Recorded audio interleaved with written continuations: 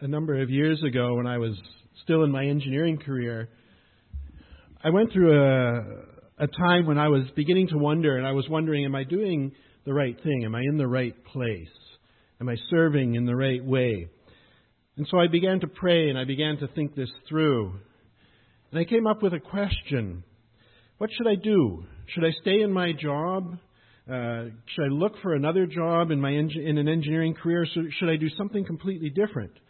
It wasn't that it wasn't that I hated my job. It wasn't that I was desperately unhappy doing it. But it just didn't feel quite right either. I wonder how many others have faced those sorts of situations in your life, and maybe even today you're wondering, what should I do? Or to put it another way, what does God want from me?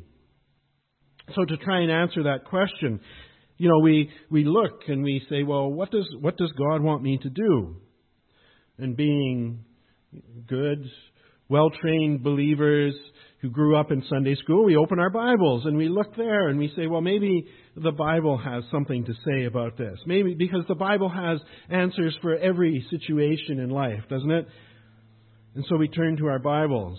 Or maybe we go online and we Google the Bible Answer Man, which is somebody you can actually find there. And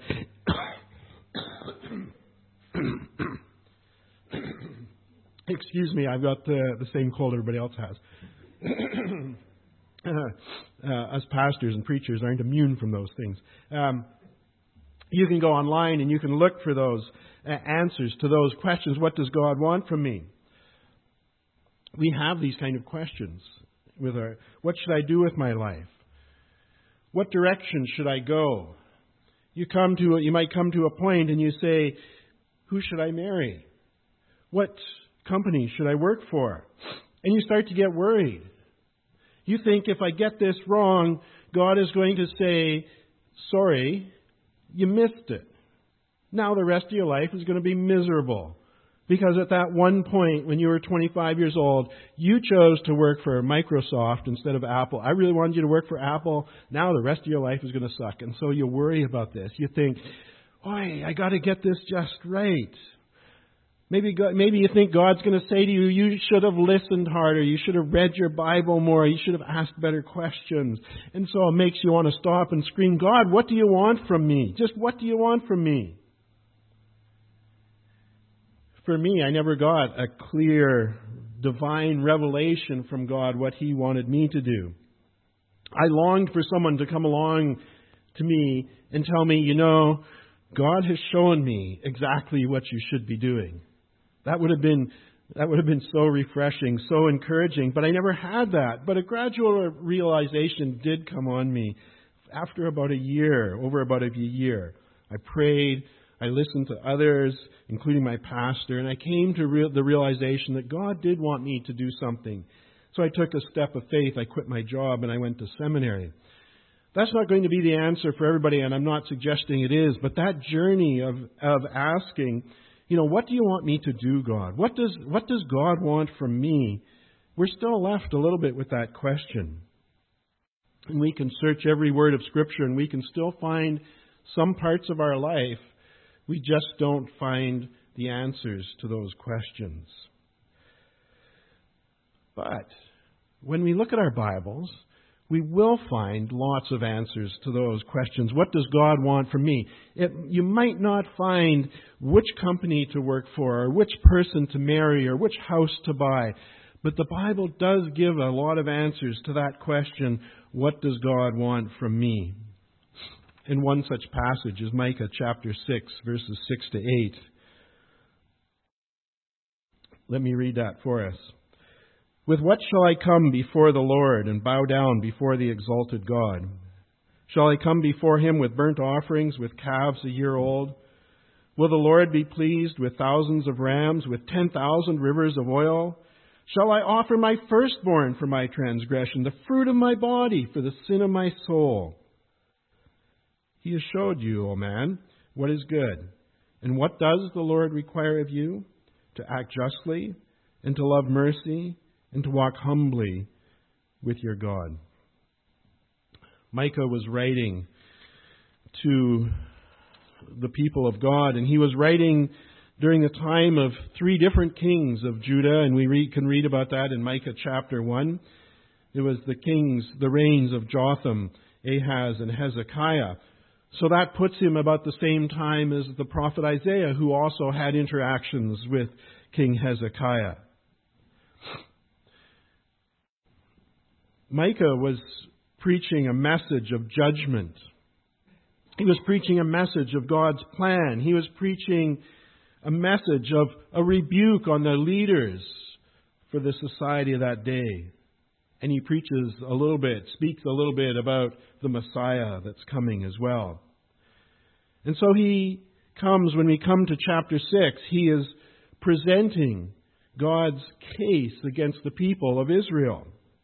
He brings the charges. God speaks through him to deliver the charges God has to God's people. So he says, these are the problems that I see. And so he says in verse 2, he says, "Hear, O mountains, the Lord's accusations. Listen, you everlasting foundations of the earth. For the Lord has a case against his people. He is lodging a charge against Israel." He's using legal language here. He's talking about God himself bringing a charge against his people. This is not another nation. This is not the Supreme Court. This is not some judge. Oh, thanks. I'm all set up here now. He's bringing all of these things. He's not bringing these charges. It's the God of the universe that's bringing these charges against the people. And he brings the charges, first of all, by reminding his people what he has done for them. So God reminds the people. He says, "My people, what have I done for you? Have I burdened you? Answer me. I brought you up out of Egypt. I sent Moses to lead you," he says. He says, "Remember your journeys, that you might know the righteous acts of the Lord." And so he summarizes a couple millennium of history in a couple of sentences. And he says, "Look at what I've done for you." And then the voice shifts. You see, now this is the people speaking back to God and saying, "God, what do you want from me?" After God has told them what he has done for them, they in turn stop and they say, "Okay, what do you want from me? What do you want from me?" And he says, "With what shall I come before the Lord and bow down before the exalted God? Shall I come before him with burnt offerings?" We were singing praises. Somehow this resonates with what we've been doing here today. This morning, if you think back on the songs we were singing, we were doing that. We were coming before the Lord. We were bowing down before the exalted God. And they're saying, "What should we do? What should that look like?" And he says, "Should I come before him with burnt offerings?" So they acknowledge God and his position, and they say, "Yes, we should be bringing these offerings to God. That should be part of what we're doing. That should be part of our life." So should these burnt offerings be calves a year old? That's a reasonable thing. It's a fairly significant offering, but it's a reasonable thing for someone to bring to God. But then he raises the bar a little higher. He said, "Will the Lord be pleased with thousands of rams?" So maybe not just one calf, but now how about 1,000 rams? This maybe is a reflection of an acknowledgement of the sin that they have in their lives. That it's not that maybe they're feeling their guilt is so great that one calf is not enough. And so we need 1,000 rams instead to cover the sin. They raise the bar a little higher, and you get a sense of frustration here. Maybe not 1,000 rams, maybe 10,000 rivers of oil. I don't know, when I read this, I get a sense of frustration. They're saying, "What do you want, God? Do you want a calf? 1,000 rams? 10,000 rivers of oil? How much do I have to give you?" And then he goes to the ridiculous. And he says, "How about my firstborn? How about my children?" the fruit of my body for the sin of my soul. Will that be enough for you? And this is totally outrageous, this suggestion, because God has clearly said a number of times to them, human sacrifices, He uses words like, they're an abomination to God. Don't do those things, He says very clearly. And so this suggestion that the people seem to be making is just out of control. And in some ways, the whole idea is a little bit out of control. What can we give to God? Everything is His anyway. How is us giving Him 1,000 rams really going to help Him and bless Him? Because they're His already anyway. What can we give to God that God doesn't already own? So it all belongs to God. And then the answer comes back to them. In response to that frustration, what do you want from me, God? The prophet Micah gives these words to the people. And he says, He's shown you. He's shown you what you need to do. It's very simple. Act justly, love mercy, and walk humbly before your God. Does this ring a bell with anybody? Does this sound somewhat familiar? What does this question of bringing these offerings to God? You know, when I was reading this, what came to my mind was when King Saul gets instructions, and this is in 1 Samuel chapter 15. King Saul gets instructions from the Lord to go and to totally destroy the Amalekites. And the reasoning behind that's a topic for another sermon, but that's what God asks him to do. And He says, totally destroy them, wipe them out completely. Everything, all the people, all the animals, everything completely gone. Saul comes back from battle. And he tells Samuel, and Samuel is the priest and a prophet, and he tells Samuel that he has done what the Lord has asked him to do. And Samuel makes that wonderful statement that I love so much. He says, what then is the bleating of sheep and the lowing of cattle that I hear? If you really did what God had told you to do, why do I hear animals? Because you were supposed to wipe them all out. You didn't do what God asked you to do. King Saul brought back the animals and he tries to cover it up and he says, I was going to offer them as sacrifice. And then Samuel rebukes him and he says, has the Lord as great delight in burnt offerings and sacrifices as in obeying the voice of the Lord? Behold, to obey is better than sacrifice, and to listen than the fat of the rams. God wants him to simply obey, to do what He has said. You know, afterwards, to go and present an offering because of your sin, God's like, it would have been better if you hadn't sinned in the first place, actually. You know, there's a recognition, yes, okay, you're bringing this offering, you're repenting of your sins, you know there needs to be a payment for your sins, but it would have been better in the first place if you had just done what God wanted. And that's what Micah is saying here. In Micah chapter 6, verse 8, He's shown you what He wants you to do. Don't bring these offerings. Instead, He says, do these things. So when we cry out and we ask, what do you want from me, God? Here's some of the answers to that question. Act justly, love mercy, and walk humbly before the Lord.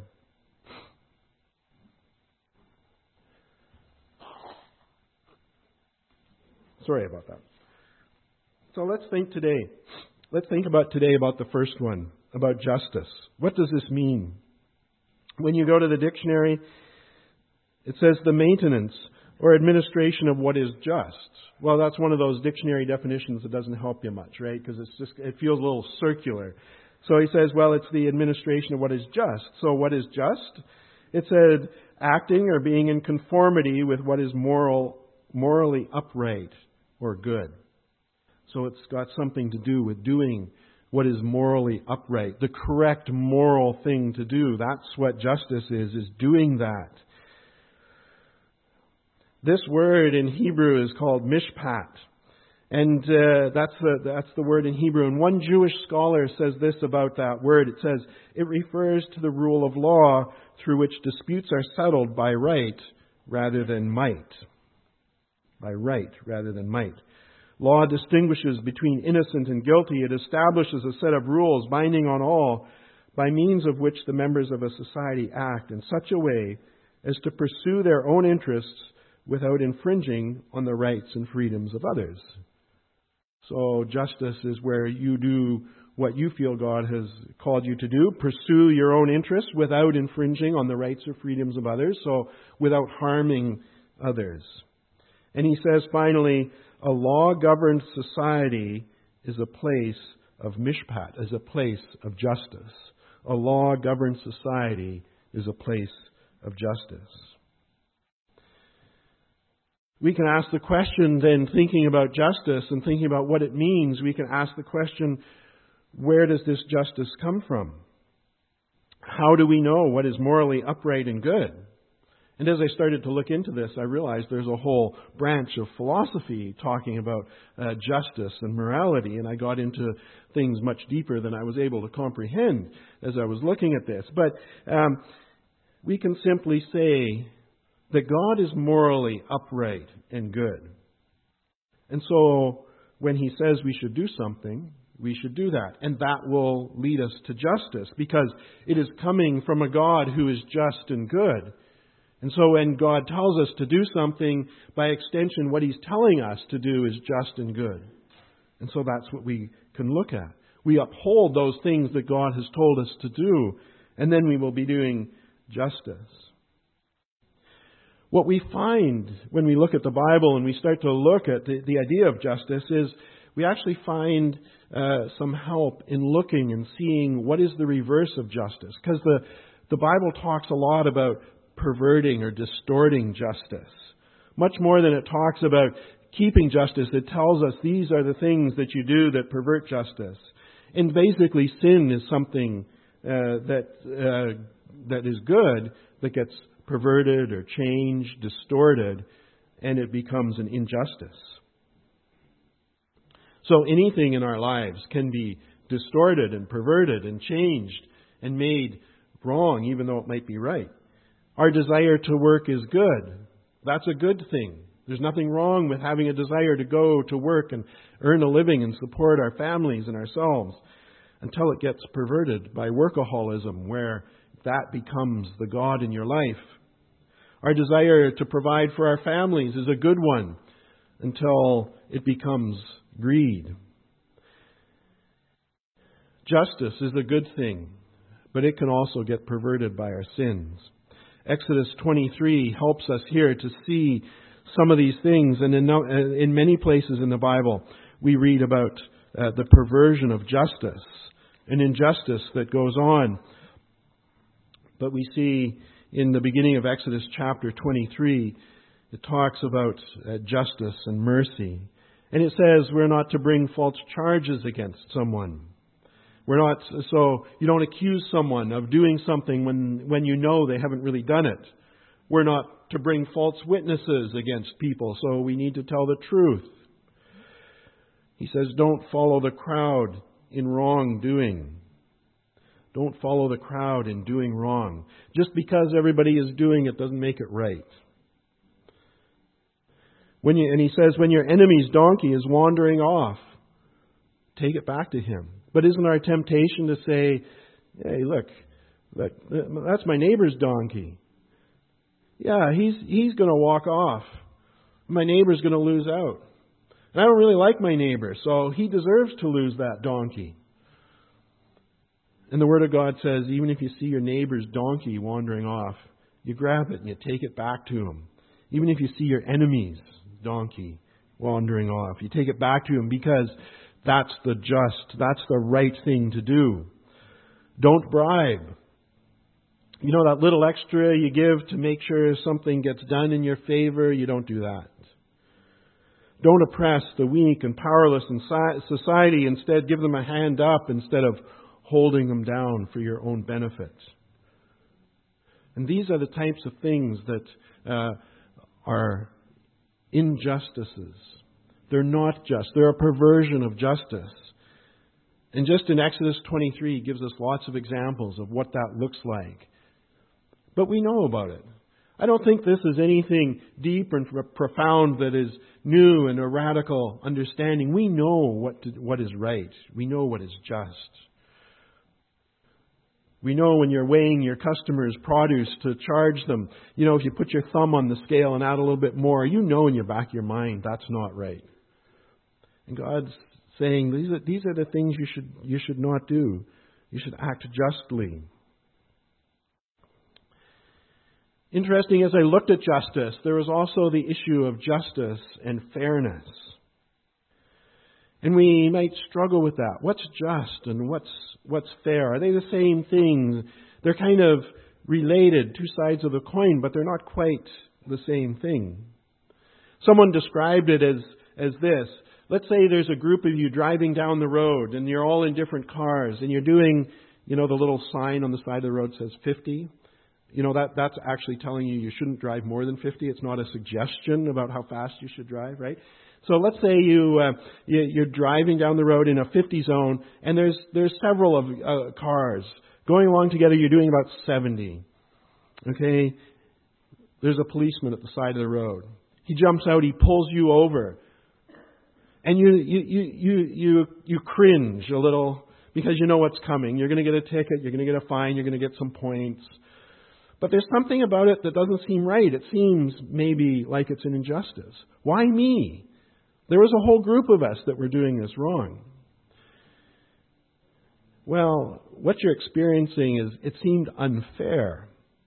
But you were breaking the law, so it's perfectly just for you to face the penalty for breaking the law. There was no injustice there. There was something that seemed a little unfair. So it's not an injustice, but it seems unfair. Another thing I came across as I was looking at this is that studies with animals have shown that they respond to fairness. And they've done this both with rats and monkeys. And somehow they do these experiments that these researchers do, and they discover that these animals respond to fairness. And in one report it said, this is consistent with the notion that being treated fairly satisfies a basic need. So even these animals, they could put up with anything as long as they saw everyone else in the group was having to put up with it as well. But when they were singled out for some special treatment, then they responded to that. In some ways, this means maybe if we think about it for us, we can tolerate injustice as long as the injustice is applied fairly and evenly to everyone. And maybe that's what happens in some societies. But not really, because in the back of our minds we know, even if everyone's being treated the same, we know, no, this is not justice happening here. And so we want more than just to be treated fairly, evenly with everybody else. We do want justice. We understand that. So there's justice. And Micah, back to Micah chapter 6, verse 8. Micah says we're to act justly. So there is justice, but it's not enough for us to think about it. It's not enough for us to write a blog post about justice. There's not enough for us to ponder the meaning of the word, but he says you should act justly. You need to do something. And we were singing about that too. Let us not just sit there and think about it, but let's do something. Micah says we should act justly, not think about it, or think someone else should do something. Someone, that unknown someone off there somewhere should do something, and so nothing gets done. I wonder what Micah would say to us if he was speaking to us today. Would he say, get on Facebook and Twitter and retweet some great quote about justice, and that's fine? I don't think so. Somehow I think he would say the same thing today that he said several thousand years ago. He would say, act justly. Do it. Behave in a certain way.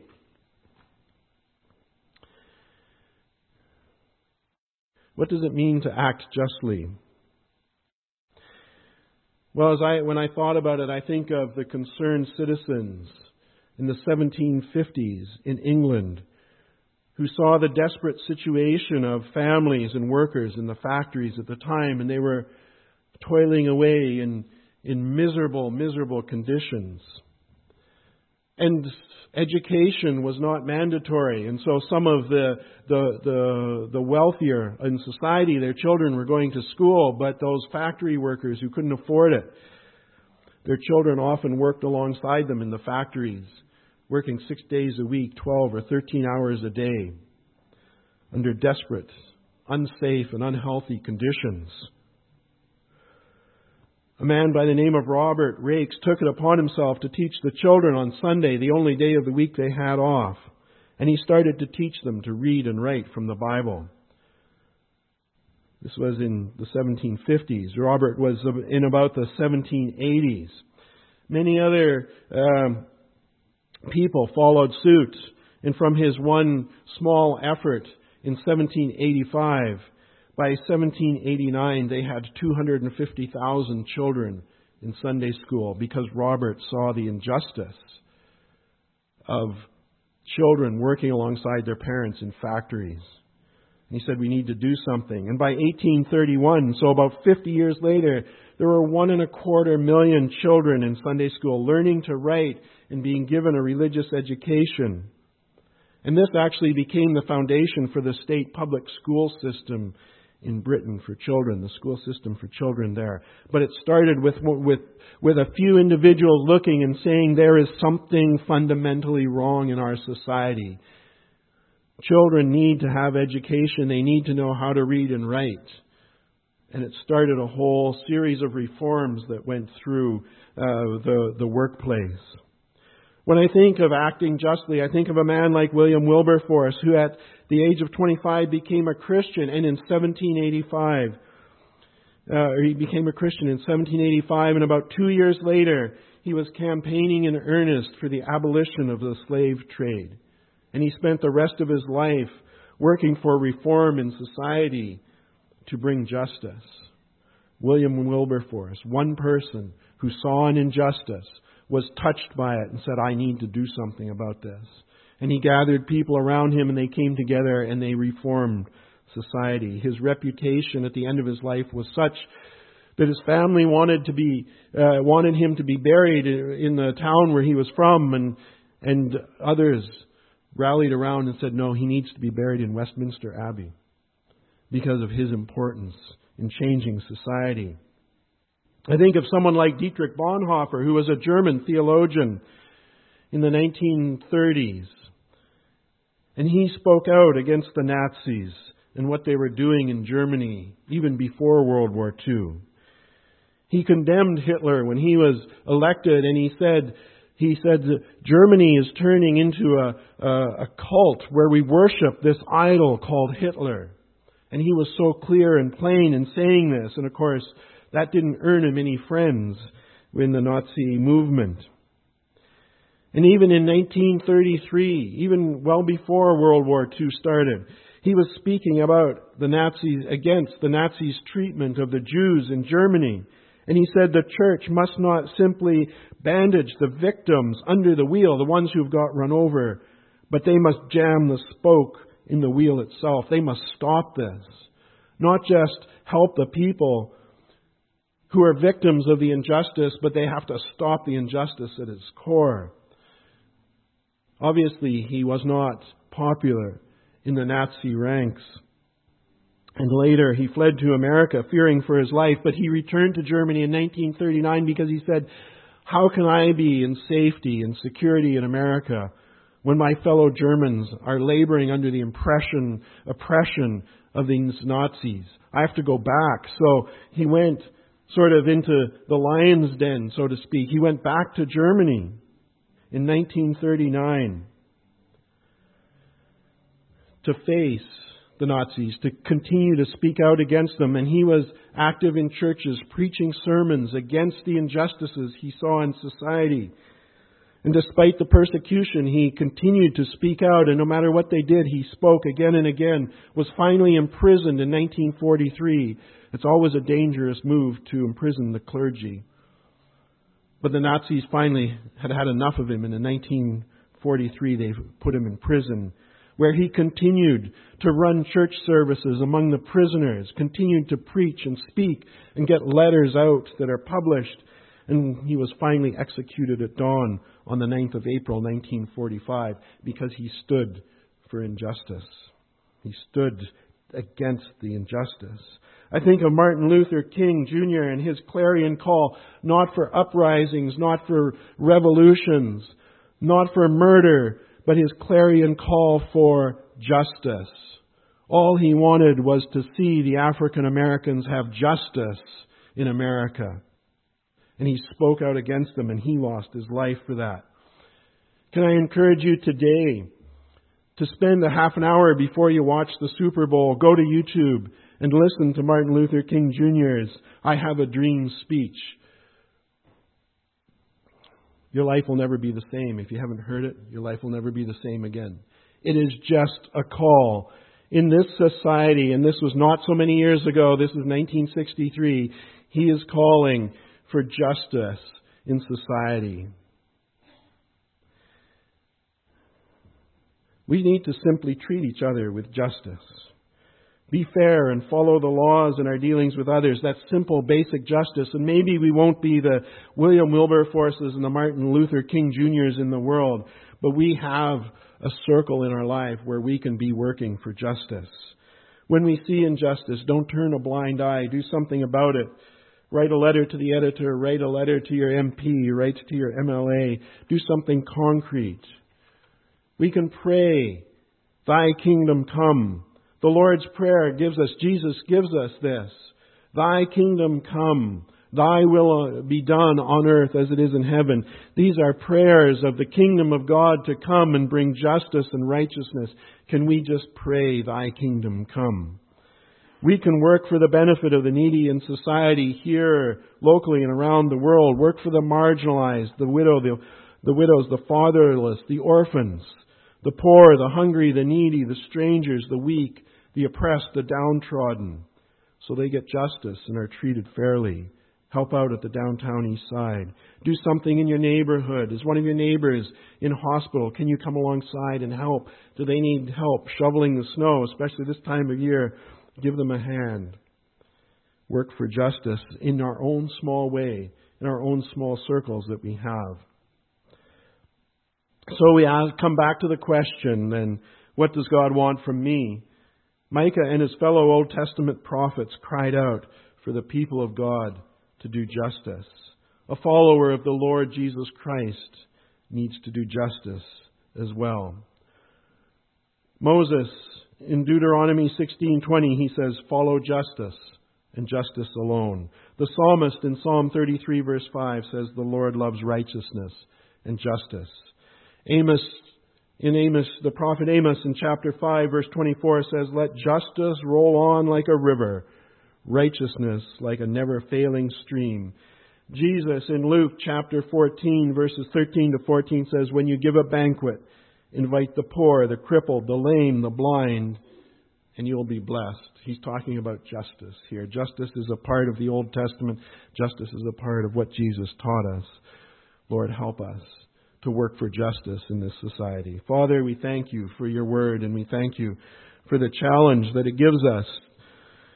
Even from the prophet Micah, who spoke so many years ago, he reminds us today to act justly.